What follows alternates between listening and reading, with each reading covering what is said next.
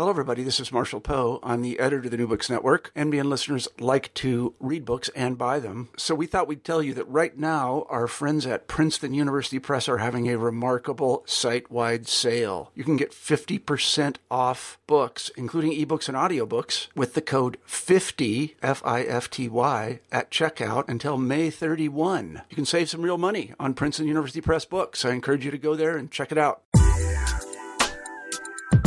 Hi, I'm Carla Nappi, and this is New Books in Science, Technology, and Society. Welcome, and thank you very much for joining me today.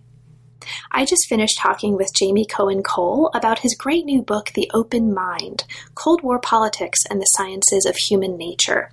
This is a book that came out in 2014 with the University of Chicago Press. The book takes as its object something that Cohen Cole calls the open mind, and it looks at the way the open mind emerges in the context of Cold War America and gets used and deployed as a model in a few different ways. This is as a model of citizenship and its political role, as a model of thinking, researching being in its role in the university community and academia, and as a model of human nature in a number of different kinds of texts and images and contexts. One of the really wonderful things about the book is the ways that it contextualizes some of the virtues and objects that we kind of take for granted as characterizing thinking life, university life right now. And these are some ways of thinking about what an education looks like, what interdisciplinarity is, where it's found, how it's identified, and what it means, what the relationship between an individual and the larger communities and publics of which it is part might look like, could look like, should look like, among many other things. And so it's a book that's at the same time very carefully contextualized within a very particular historical context, but it also potentially speaks to a much wider set of questions and frames. It's extraordinarily clearly written, so it's really a pleasure to read. And it was also a great pleasure to talk with Jamie about it. And so I hope you have a chance to take a look at the book, to read through the book, and enjoy it. And I hope you also enjoy the conversation to come. We're here today to talk with Jamie Cohen Cole about his new book, The Open Mind, Cold War Politics and the Sciences of Human Nature. Welcome to New Books in Science, Technology, and Society, Jamie, and thanks so much for making time to talk with me today about a book that I really loved. So welcome and congratulations on a fabulous book. Thank you. Thanks for having me. So, Jamie, could you start us off by saying just a little bit about yourself and your background, and specifically what brought you to the history of science and to the history of the human sciences in particular?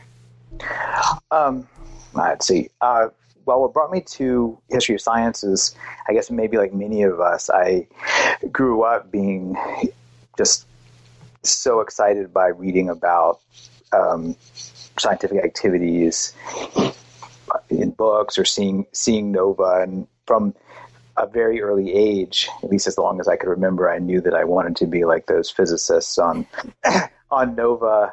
And so I knew, and then I knew that I needed to, that the place to do that, of course, was MIT. Of course, I didn't know that MIT was the center of Nova because WGBH just happened to be there. So I thought for a long time that I was going to that MIT was where I was going to go. And then somewhat before college, I realized that there was things outside of science, and I had a really good history teacher, and I thought that was so exciting. And then so I arrived in college. I decided that I would save science for graduate school, and that I would keep an open mind about what I was going to, just what was going to be exciting to me in college. And it happened that I was reading student reviews of courses, and my first term of college, and the first term, just before classes started, I realized there was this thing called History of Science, and there was a class on the scientific revolution, and boy, that was great. I enrolled in it, and it was just a wonderful, wonderful thing. And I was pretty much hooked from that point. That's great. So you knew from the undergraduate period of your life that you wanted to work on history of science. From first term to first year. Wow. Yes. Wow. So the book itself that we're talking about today looks at the emergence of a historical object, and actually one that you've already invoked in your short biography. That's the object called the open mind in the context of Cold War America. So along the path of the book and in each of the chapters, it does a whole lot more than that, and we'll talk about aspects of the larger narrative in the course of our conversation. But to start us off, how did you come to work on this particular topic as the focus of your research? What brought you to the open mind as an object of your study for your dissertation? Well, I started with being interested in working on the history of cognitive science, and working on the question of how did the field come together, and trying to understand if there was a way to understand the development of this intellectual discipline or interdisciplinary field, and looking at the kind of instruments and practices and activities that people who are involved in that work underwent as they developed the field.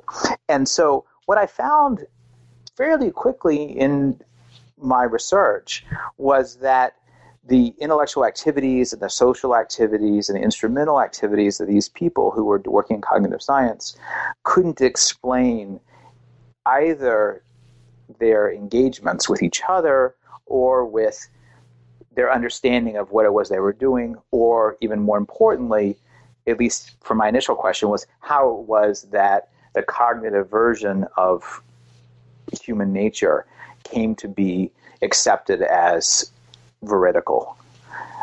So the question I started with is how did we get to the point that the cognitive sciences came to be believed rather than an earlier version of human nature that was represented by behaviorists.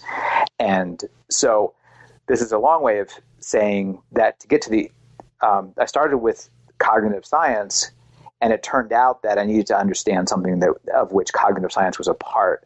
And it turned out that open-mindedness was really the issue. It was really the thing that cognitive scientists and their close intellectual and social companions were working on. Awesome. Thank you. So as I've just kind of implicitly or sort of explicitly invoked, this did start off in its first instantiation as a dissertation project.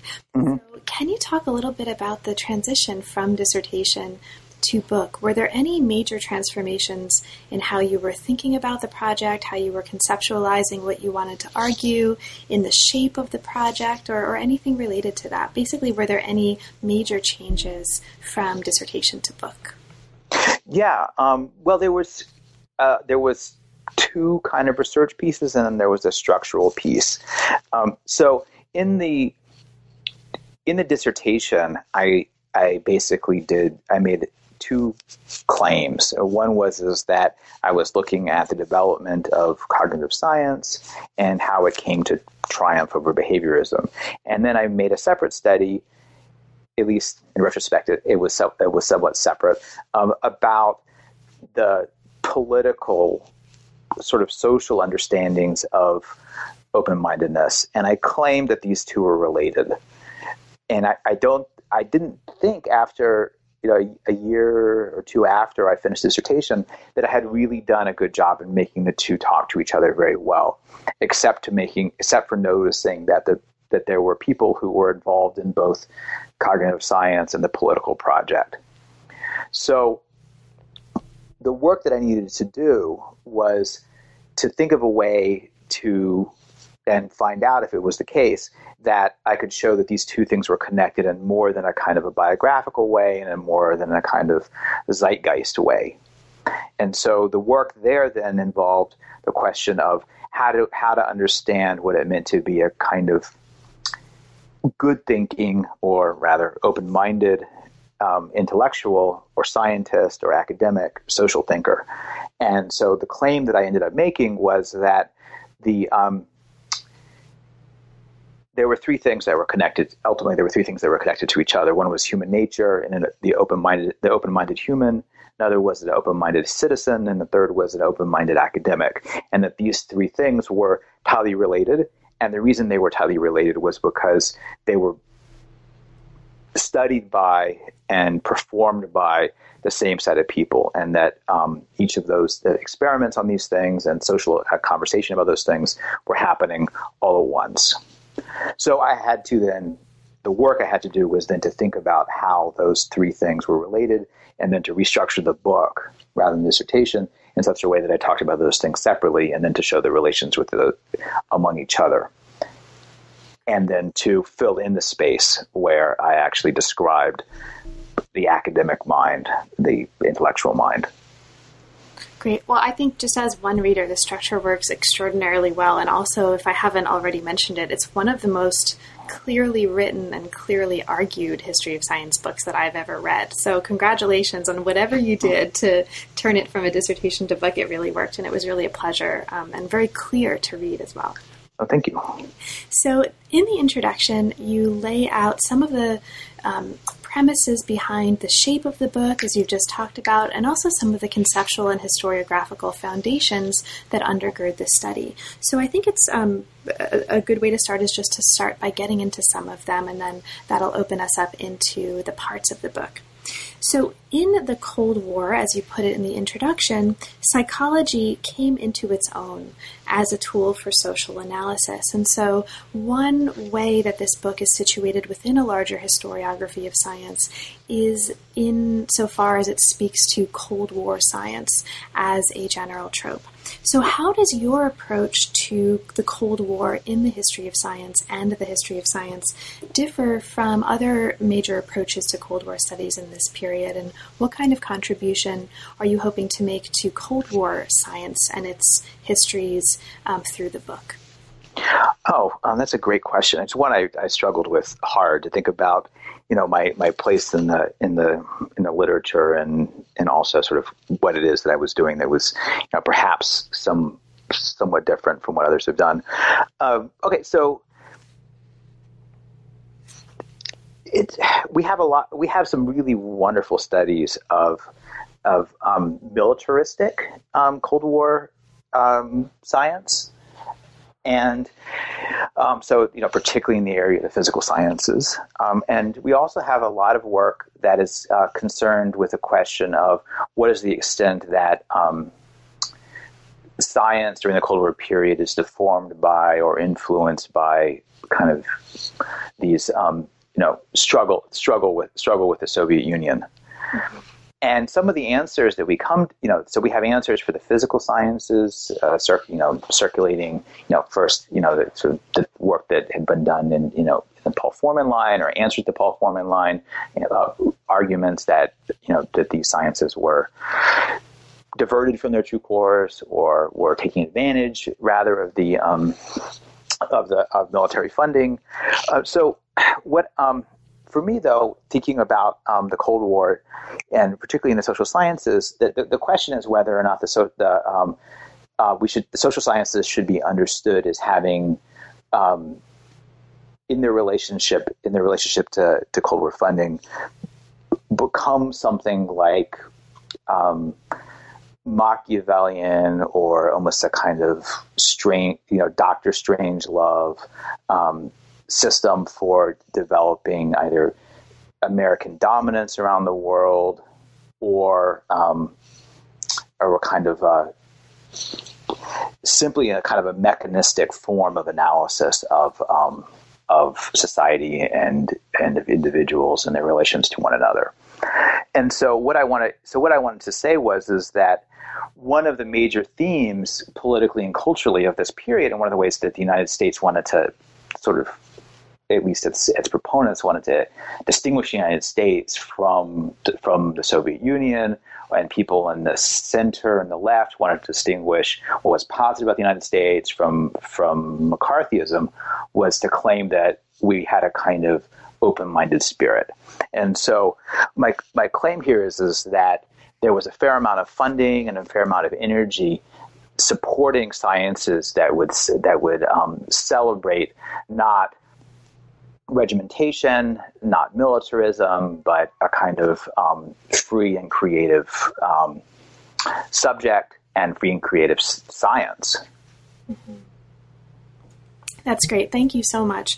Now, in doing so, as you've already introduced in your opening comments, the book is actually going to focus on the open mind, and it's going to focus on the open mind by considering three dominant roles of this object. And just to recap what you've already taken us through, it looks at the open mind in terms of its political role as an exemplary model of citizenship, working with others for a free and democratic society, as you put it. In terms of its academic role, especially in the life of the university community, and here it displays characteristics as a model researcher, scientist, or thinker. And then finally, you look at the open mind in terms of its role as a universal model of human nature. And the book kind of recapitulates these different ways of thinking about and structuring and locating the human mind over the course of its chapters. So the first part of the book focuses on what you call the American mind. In the first chapter, it looks closely at an aspect of this that is instantiated in the general education movement from the 1930s to the 1950s. Now, in this context, as you show us in this chapter, curriculum designers were attempting to protect democracy and also to shape the future of modern America by training flexible and open-minded students. And this raises questions of pedagogy. So to bring us into this chapter, can you talk a little bit about the debate here over pedagogy in terms of a liberal education versus general education approach? What was the difference between these approaches, and what's important about this difference in terms of situating the larger argument that you're making in this part of the book? Okay, thank you. Liberal. Okay, so in the if we're picking up in the 30s, liberal and general education were each answers to a problem that people who were concerned about American society saw as solutions to modernity and to the shape of the research university and other colleges. Specifically, they were beginning to see that there was an enormous amount of sort of fragmentation of the curriculum, which they saw as mirrored in fragmentation of society, which was mirrored by a proliferation of disciplines and modes of expertise, which they saw as characteristics of modernity. So the question was: is there's going to be any way to have a kind of unified American culture, and would there be a way of developing students who would ultimately be citizens in this culture, such that they could negotiate this culture well? And so liberal education on the one hand and general education on the other developed two different answers to that problem they both saw. The liberal education's answer to this was essentially something like a great books solution. So to draw on the well springs of Western culture, and to find a kind of to draw on long-term solutions to the things that that Western culture had valued, and to try to make sure that at least everybody within a college, but hopefully quite possibly more people around the country, were reading and thinking about the same books and problems. So that was one approach to unity, right, by drawing on history and values. Now, on the general education side, a good number of these people thought that that there was a problem with a liberal education version, which had developed somewhat earlier, and the general education people contended that the liberal education approach was suited to an elite, and that not everybody in the country could engage with Plato or Shakespeare in really deep ways. Instead, the goal would be to develop a kind of cultural unity through other methods. And one way to do that would be to bring unity to a student's individual curriculum, maybe by giving them individual studies. That would be kind of like everybody could form their own interdisciplinary unit or curriculum. Another possibility would be simply that general education would be organized around the application of academic studies to modern life. So these are the two branches and ways of thinking about getting unity in the curriculum and hopefully unity in culture. Great, thank you, Jamie. And you take us later on this chapter into an attempt at Harvard in the 1940s to deal with this by putting not books or content, but a particular kind of mentality or way of thinking at the center of general education. So in this context, you talk about the importance of expertise as a notion or a mode of thinking about what a general education, at least in this context at Harvard, might be giving to students. And that is a program giving them the tools, as you put it here, for evaluating expertise in fields outside of their own, if not a common body of content. And this is, I raise this, not asking you to talk too much about it at this point because we'll get to all the other fabulous chapters, but I just want to mark this because this was, for listeners, one of many points in the book where the chapters, even though they're very specifically and very carefully situated within very particular historical contexts, really do give us the tools for thinking about much broader social, cultural, and political phenomena in our lives right now. And so I think this is one of many places in these chapters that what you're giving us here really helps us contextualize and situate the current or some current debates in education right now. And so it's really useful not only as a history, is what I'm trying to say, but also as a way of thinking through the context of some contemporary debates. So as we move from this context of looking at the general education movement, we move to a chapter that looks at how ideals of open-mindedness and of creativity structured Cold War political and social thought by efforts to reform the nation by reforming the South. And here we have a discussion of different kinds of personalities and also efforts to measure those personalities. This is a really, really interesting chapter for all of these reasons. So let's come into this chapter by looking at an aspect of this. Specifically, can you talk a little bit about these two kinds of personalities that emerge in this chapter, that is creative, or two aspects, two traits of personalities, creativity and autonomy. How are these traits measured by the people you're looking at in these chapters, and how are creative people identified, and what's important about these processes for us to understand in order to understand the larger arguments you're making in this chapter?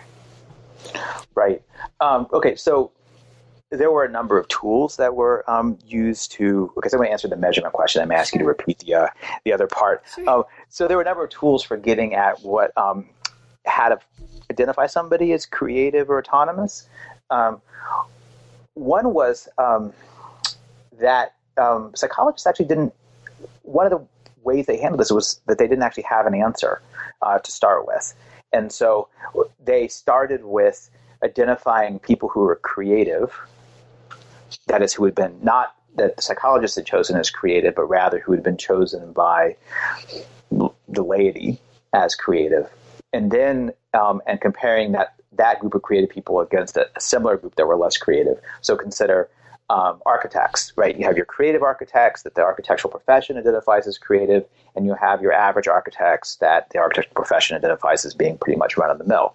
So the question is can we develop a psychological tool that will distinguish one from the other? And so there was a group of psychologists at Berkeley that did this thing with architects, mathematicians, aircraft engineers, women mathematicians, just pretty much any professional group they could find. And the way they handled it was both by observing these groups just in operation and as they just happened to hang out together.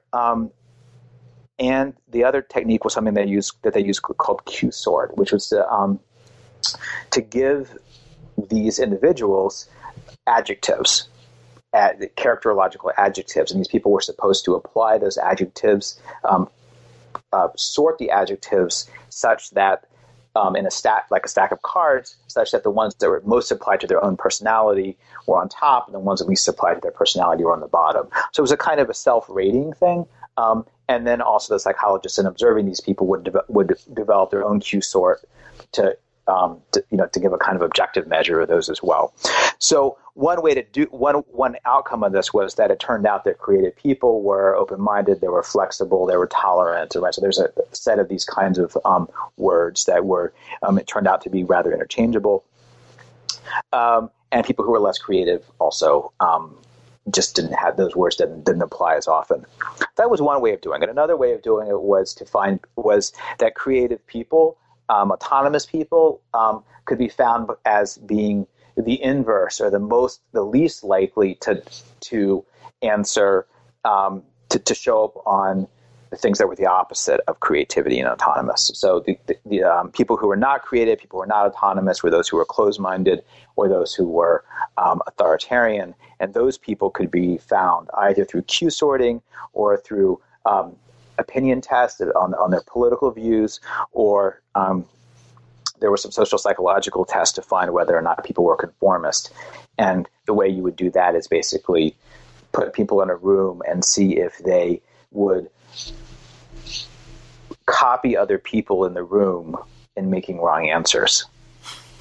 Right. So, So if you're surrounded by 4 people who are giving the wrong answer, are you going to also give the wrong answer to a question about the relative sizes of squares? Right. So that is this square, the one on the left or the one on the right, bigger? And then the 4 people around you in the room are giving the wrong answer, an objectively wrong answer. And so you can be proven to be conformist if you give the wrong answer too.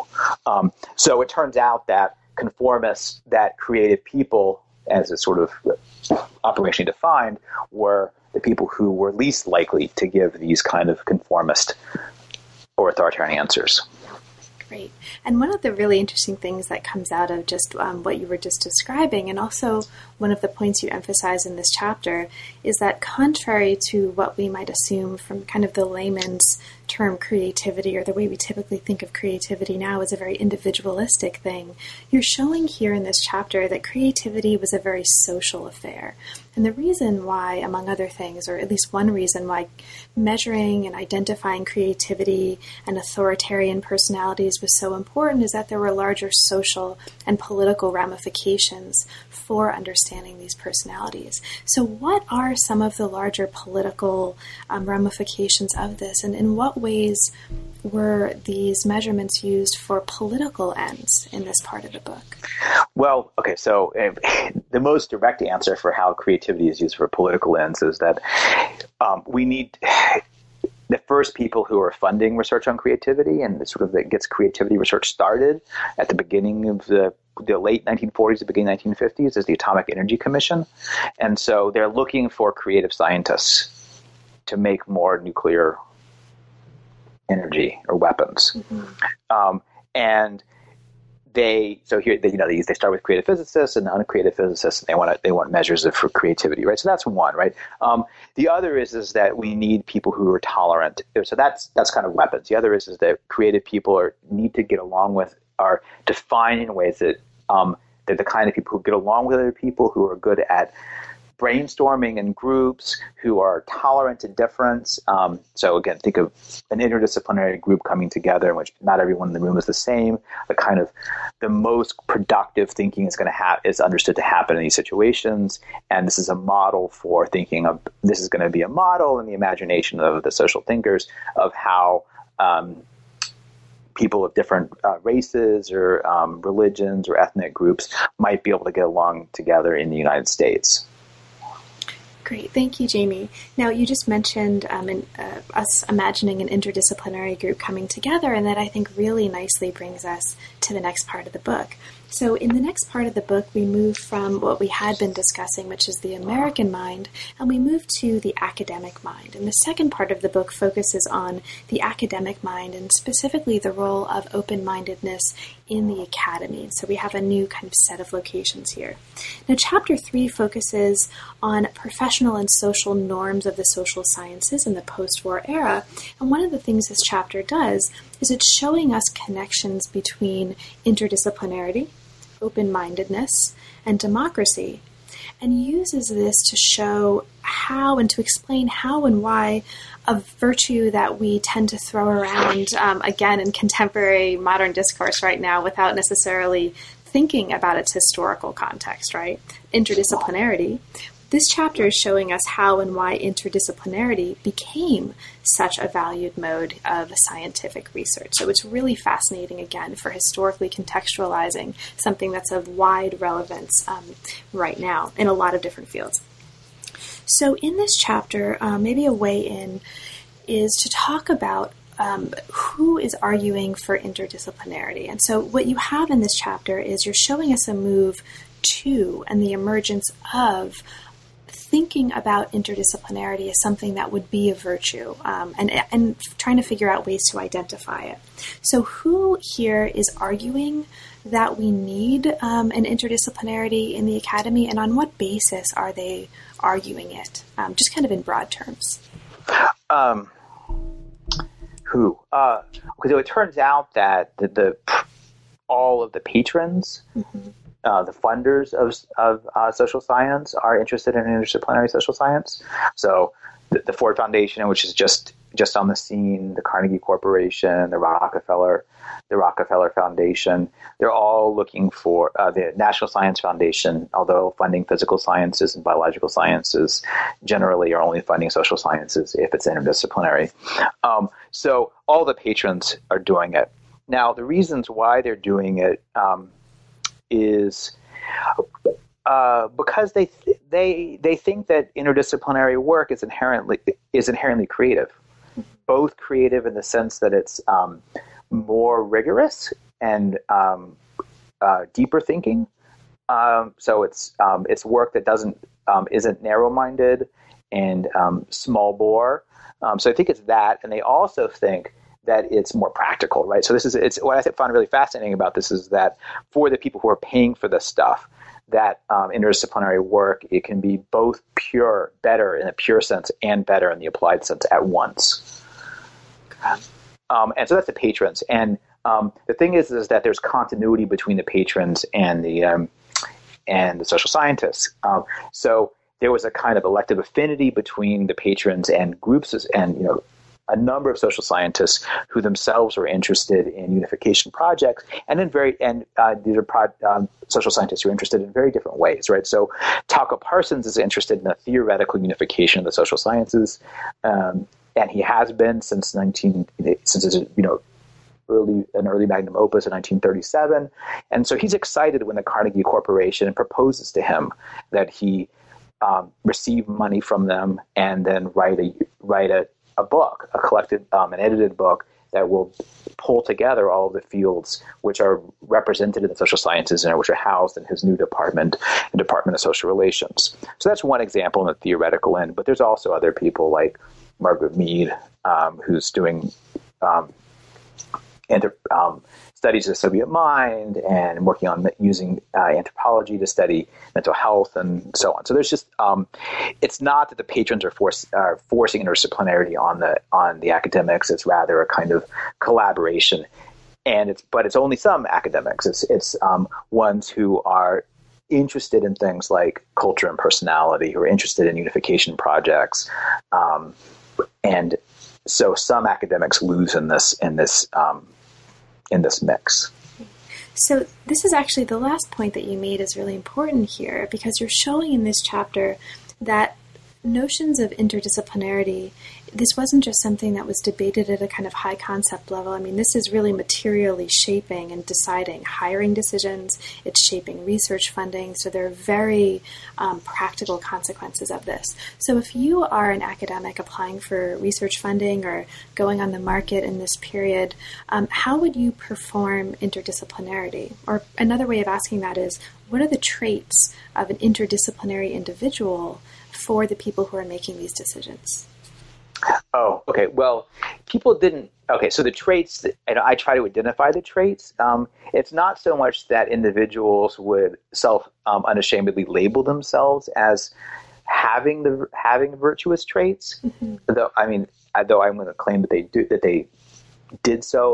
they assumed the traits by claiming they were interdisciplinary. So they said, "I'm interdisciplinary," and by saying they were interdisciplinary, they were flagging for their listeners that they were rigorous and creative and deep thinkers, and not working only in the ivory tower, but working on problems that could make society better. Mm-hmm. Now the characterization, I give a characterization of interdisciplinary people as being creative and open-minded and innovative, And those words come out of the way that the patrons, the people who are funding these, these projects, talked about, internally. That is the way that the Ford Foundation talked internally about the grants that it received. Great. Thank you, Jamie. Now, as you just mentioned Margaret Mead just a couple of minutes ago, and that also really nicely brings us into the next chapter, which is a super, super fun chapter. And this is chapter 4, The Academy as Model of America. Now, we see a lot of Margaret Mead here, and we see her not just in the text, but also in some really wonderful images. And so I'm going to ask you to talk about those in a moment. But just to set the stage, chapter 4 looks at academic salons as a way to explore the social and intellectual norms of mid-century intellectuals, right? That's, I think, how you describe it. Now, in both casual exchanges and informal work, as you're showing in this chapter, social theorists are making an equation, and the equation is between their own social world, so that of the academy, and American society more broadly. So we have this important equation between the academy and American society here, and it's important to mark that because later on in the book we're going to see a transformation of that. So can you talk then, as a way to bring this in, about that equation and importantly the way that modeling is crucial to making this equation. So what are some of the most important ways that academic groups were seen as models for an American society in this period? Well, there was, I think the thing that's most important here is that the social scientists are looking for a way to link up studies of the individual to studies of cultures and larger societies. And they've been looking to find a way of linking these things up, at least to the origins of the culture and personality movement. And one of the solutions they find for this is small group studies in this period. The idea here is that in a small group, individual personalities will be available, but also that it's going to be the kind of the basic form of social interaction, and it will be the same essentially everywhere. And so the question is that within small groups, individuals perform particular kinds of social functions which are independent of their particular social background or personalities, and that so social scientists invest a lot of work in understanding this. And the idea here is that a small group congress, a small group, a small academic conference, a small group, a garden club, all of these things are interchangeable, and that America or the world is defined by an assemblage of small groups. So we don't need to speak either about individuals or about cultures broadly, but about these small groups. As a consequence, what we can do is study small groups that we can observe most directly, and these they'll be a kind of model organism for the social world. So what do we know a lot about? Well, we know a lot about the conferences we attend. Right. So you mentioned Margaret Mead. Margaret Mead conducted an ethnography over 40 or 50 years as a participant observer of academic conferences, trying to think about how it is that people relate to each other. And she wanted that to stand in for other kinds of small group interactions.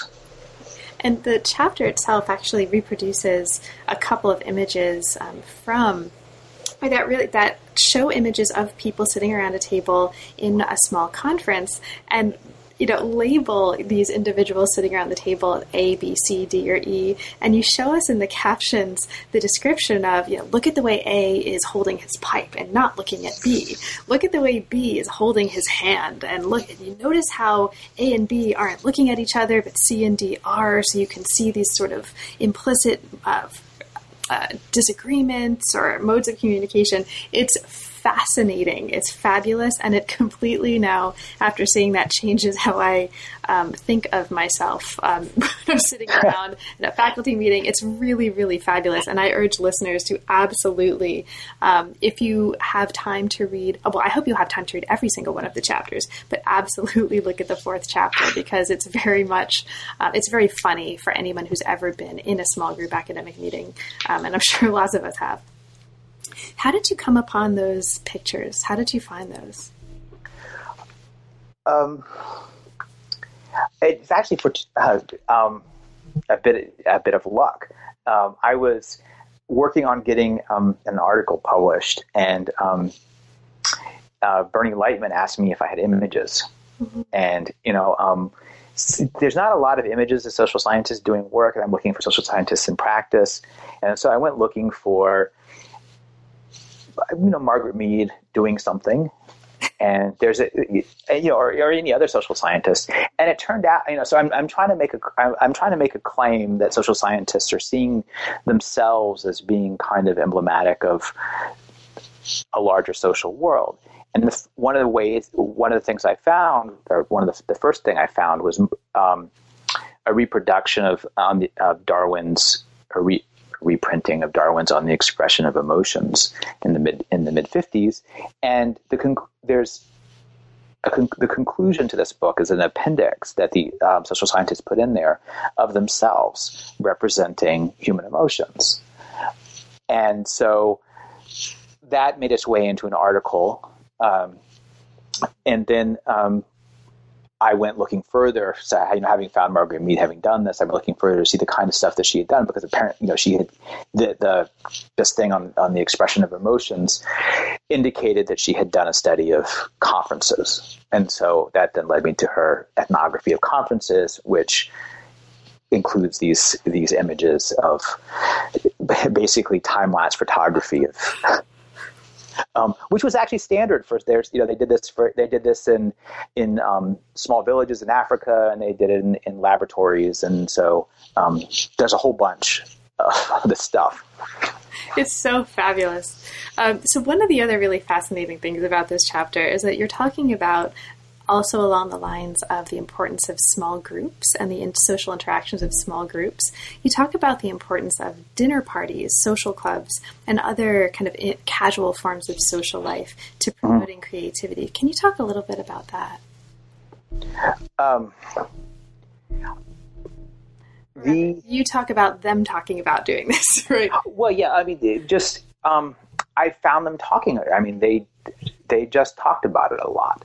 And it was clear that, how do I put it, that a good deal of thinking about social life, about politics, about human nature occurred in informal settings that were among friends. And so it happened to be our colleagues who were living in the same place, and that the kind of interaction that happened in the weekly cocktail parties that George Bundy held in Cambridge were continuous with the efforts to promote intellectual socializing at conferences that Margaret Mead worried about.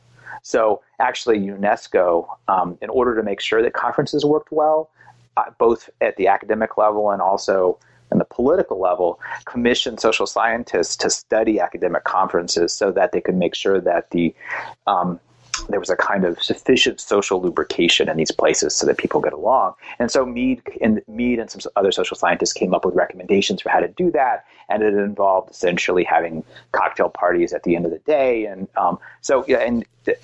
one outcome of this, which I didn't spend any time on in the book, is that we now have conferences that have these. It's a regular part of our activities. And yet, you can't use funding to reimburse alcohol at academic events. And so funders... But that depends on the funder. Right. Okay. So Canadian funders, take note. There's good social science evidence, or at least a history of thinking about whether you can reimburse alcohol at academic events. But I digress. So another thing that you talk about late in this chapter is a kind of critique of behaviorists. in this context. And this actually segues really nicely to the next part of the book in the next chapter. As we move from chapter 4 to chapter 5, we move into a treatment of the human mind. And this third part of the book shows how cognitive science, and you've talked already a little bit about how an interest in cognitive science really launched the project in an important way. So here you show how cognitive science helped disseminate the values, the epistemic values and social values of the open mind. Chapter 5 looks at scientists as they become models for understanding human nature. And this chapter focuses on a key point in the history of cognitive science, and that's a point where cognitive science is replacing behaviorism as a dominant science of human nature. So briefly, what do we need to know about that replacement, about that context where cognitive science is replacing behaviorism to understand the larger argument you're making in this part of the book? Right. Okay. So there's two levels to this. One is that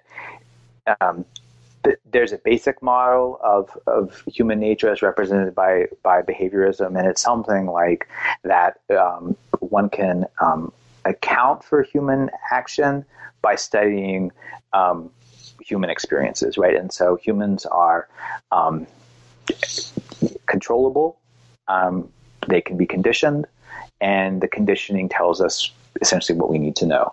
And in addition, that's probably all we should be studying, because all we can, if we're being rigorous scientists, all we can do is observe a stimuli and responses, not internal states, and particularly not internal states that are uncaused by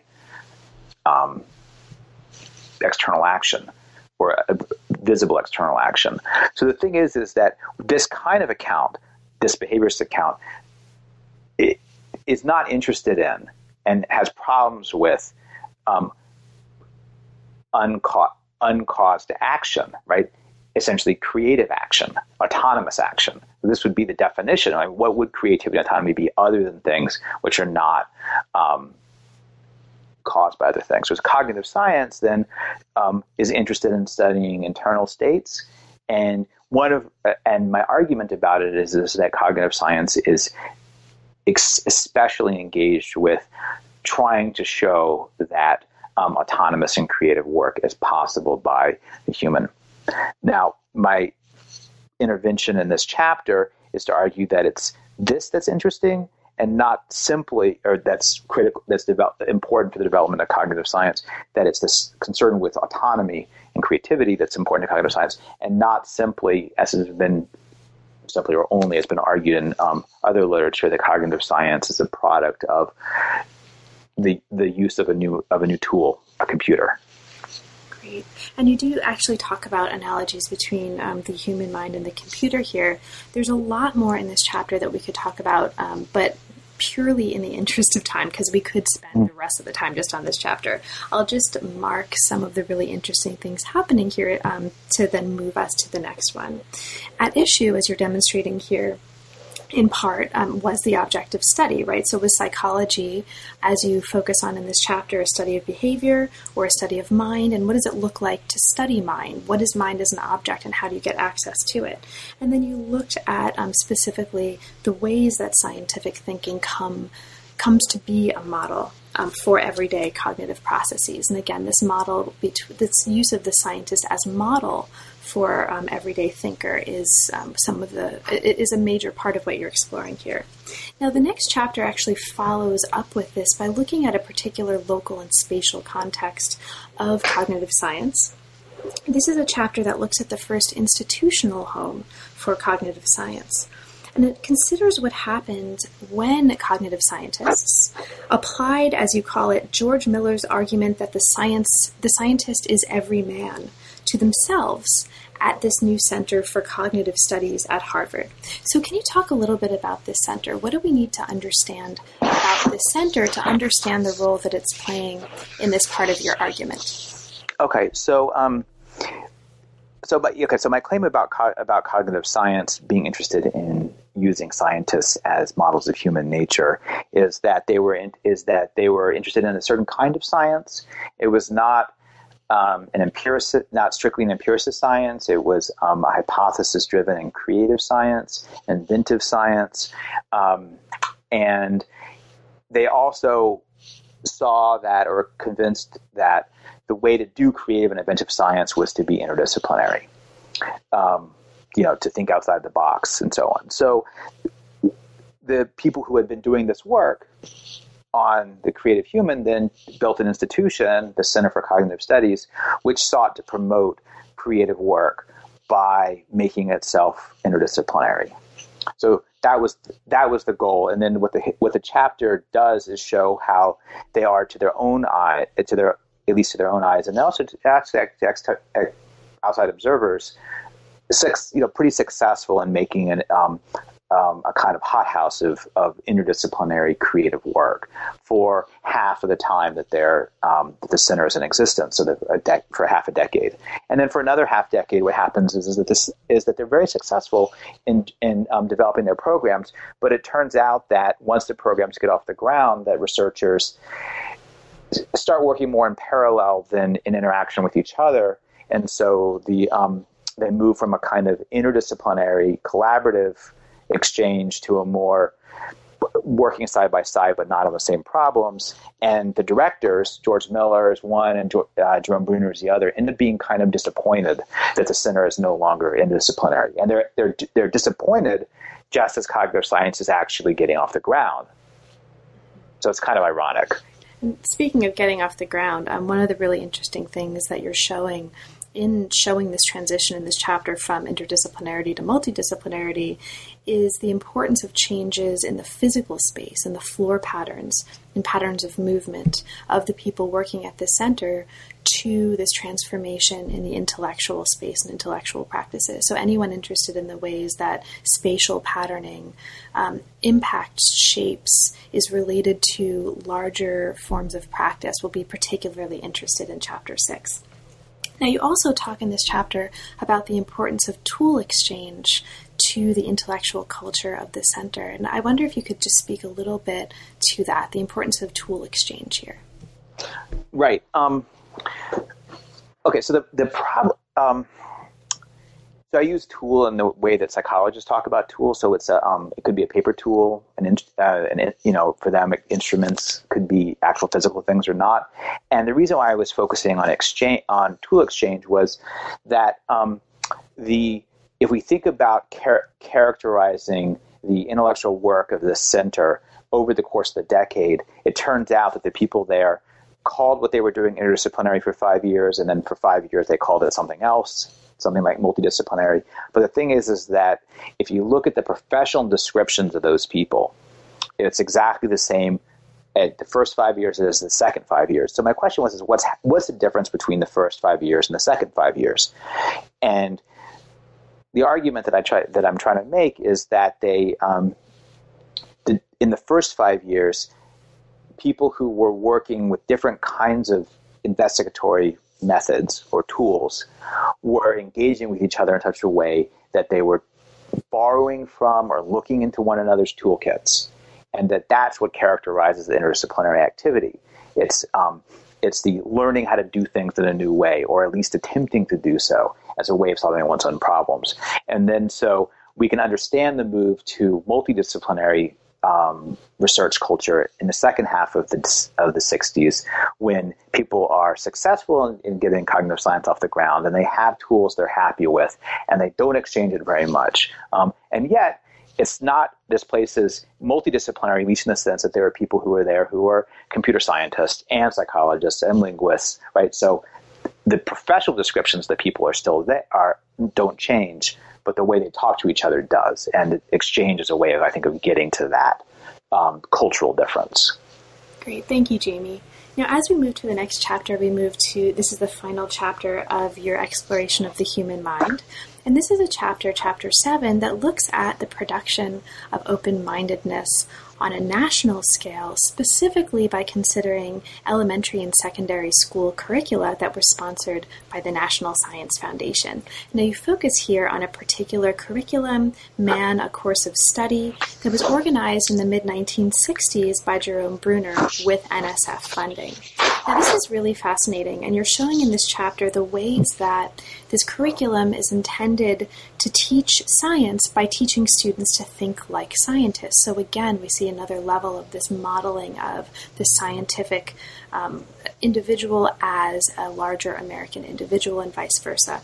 So can you just talk a little bit about this? What is this Man, A Course of Study, and in what ways was it organized to teach students to think like scientists, and why is that important? Okay, so the central question, so Man, A Course of Study was organized around, at least as Bruner put it, 3 questions, which was, what is man? How did he get that way? And how do we make him more that way, right? So it was just, it was framed in gender terms to begin with. And it also has, at least in its third question, how do we get more that way? This very normative concern, right? So it's about improving human nature, at least the students, right? At least the students would be more improved, and then they would be thinking about how to change society to make it more human. So this is the goal. Now, how can the students be scientific? Well, there were a few ways of doing this. One is that the curriculum would be organized around, would be inquiry-based rather than memorization-based. It would be student-centered. So with less top-down, the students' work was supposed to be exploratory. So there were examples of where the students had to take field notes and observe their parents or observe one another, and they were then modeling work that anthropologists had done in Africa, observing primate behavior. And so they were supposed to understand how data collection worked. And so this is one kind of example. And this was continuous with the set of science curricula that the NSF had funded, which all sought to make the children into little scientists. And the idea is that truth in science is not given to you at the beginning if you're a practicing scientist. It's rather to be discovered. And so all of these curricula emphasized research, laboratories, for instance, in which truth is supposed to, one learns method, and then one is supposed to find out what the answer might be.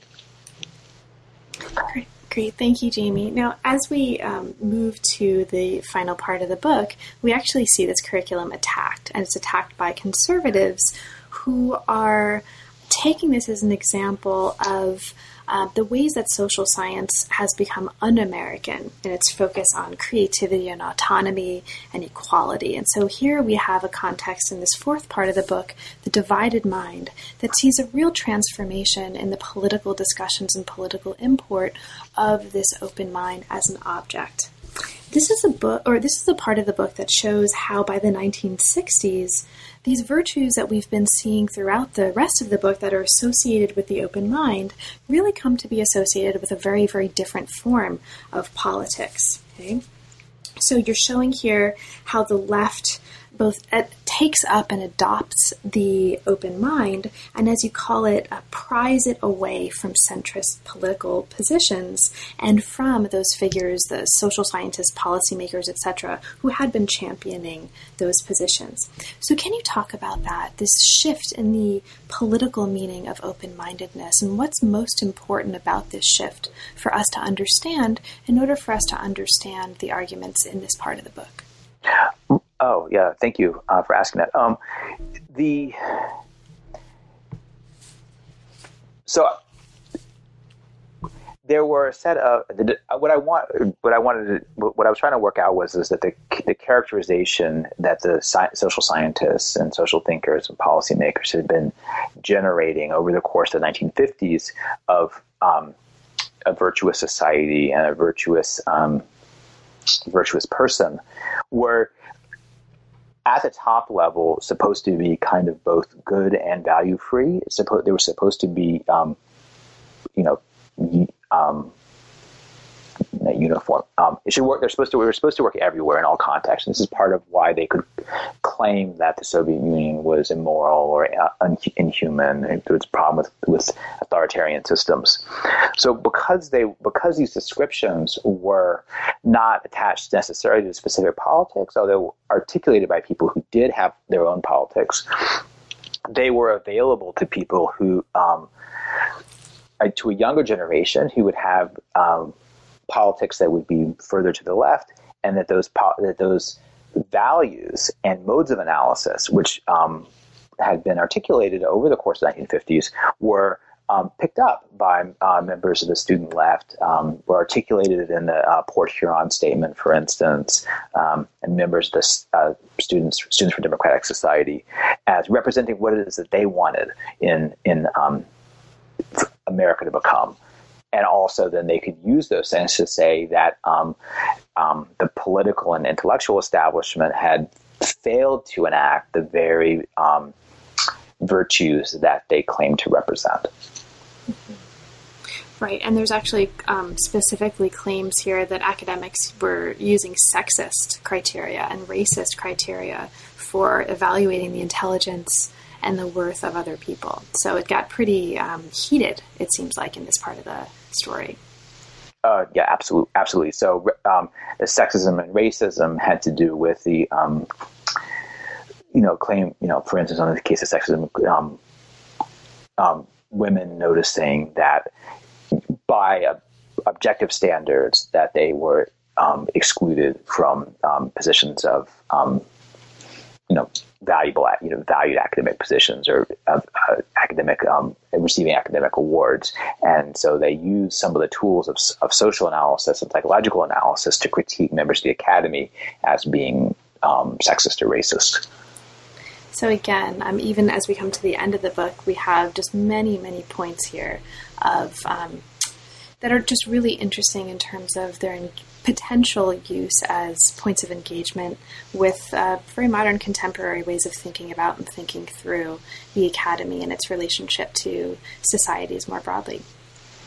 So, Jamie, there is also a conclusion, and I'll just mention for listeners, I don't want to take up too much more of your time, so I'll just mark this rather than asking you to talk too much about it. But the conclusion really wraps up the rest of the book and also takes it in a couple new directions forward as it considers this object, the open mind, in this larger context and in the way that we think about relations between individuals and larger groups specifically. So the conclusion is really interesting too, and we could talk probably for another hour about some of the things that you bring up here.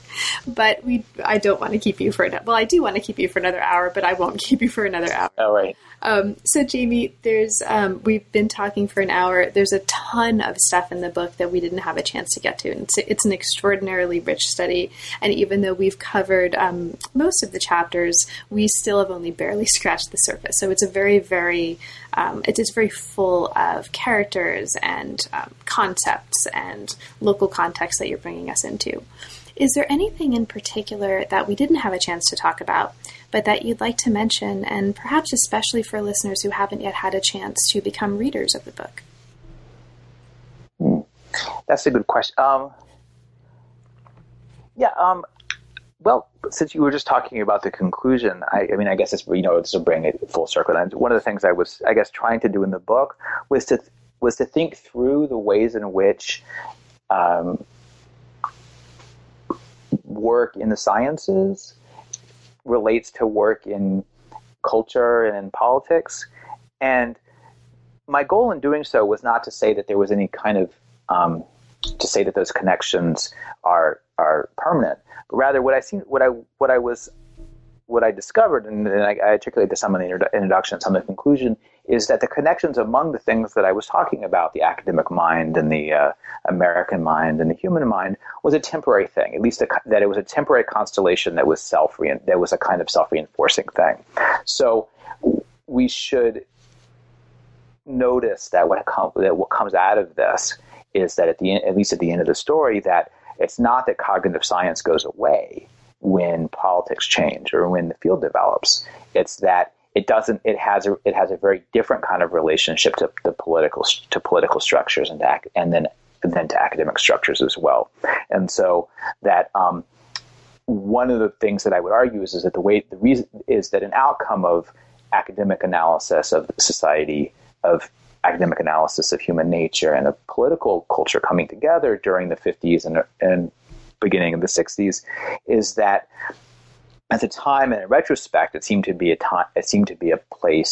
period in which there was consensus. And I'm trying to account for why that consensus seemed to be there. And then also at the very end, why it seems to be that no one can get along anymore. And I would argue that it's not that people were getting along more at the beginning, it's rather that people who were writing about it, social thinkers, were working much more within a system in which they had better access to power, to social power, and and a tighter connection to accounts of human nature. And by the time we get to the 1970s, people who are discussing society and discussing human nature have less of a connection with one another. But there's more space for people with different political views to be either in the academy, or people who have, who are not white men to be in the academy, or people who are either further to the left or further to the right to talk about what the way society should be organized. So that's I think what's new. Great. Thank you so much, Jamie, and congratulations on a book that is both, as I've mentioned it already, extraordinarily clear and really, really thoughtful. So now that the book has come out, and again, congratulations on that, what's next for you? Are there any new projects that are currently inspiring you, and what are you working on now? Well, I'm trying. That's a good question. I'm at the very beginning of trying to find a way of thinking about what the scientists have said, and scientists and other people have said about how children learn to speak and read. And I think, it's both, again, it's kind of an interdisciplinary project.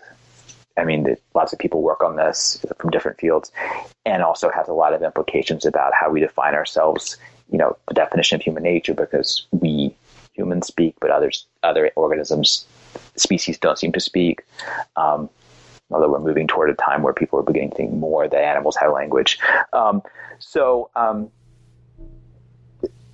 That's my problem, and I'm looking for series of entry points as a way to talk about that problem.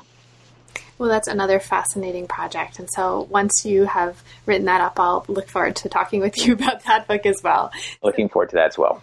So best of luck with that, Jamie. Thank you so much for making the time, and it's really been a pleasure. Thank you. Thank you. You've been listening to New Books in Science, Technology, and Society. Thanks very much for joining us, and we'll see you next time.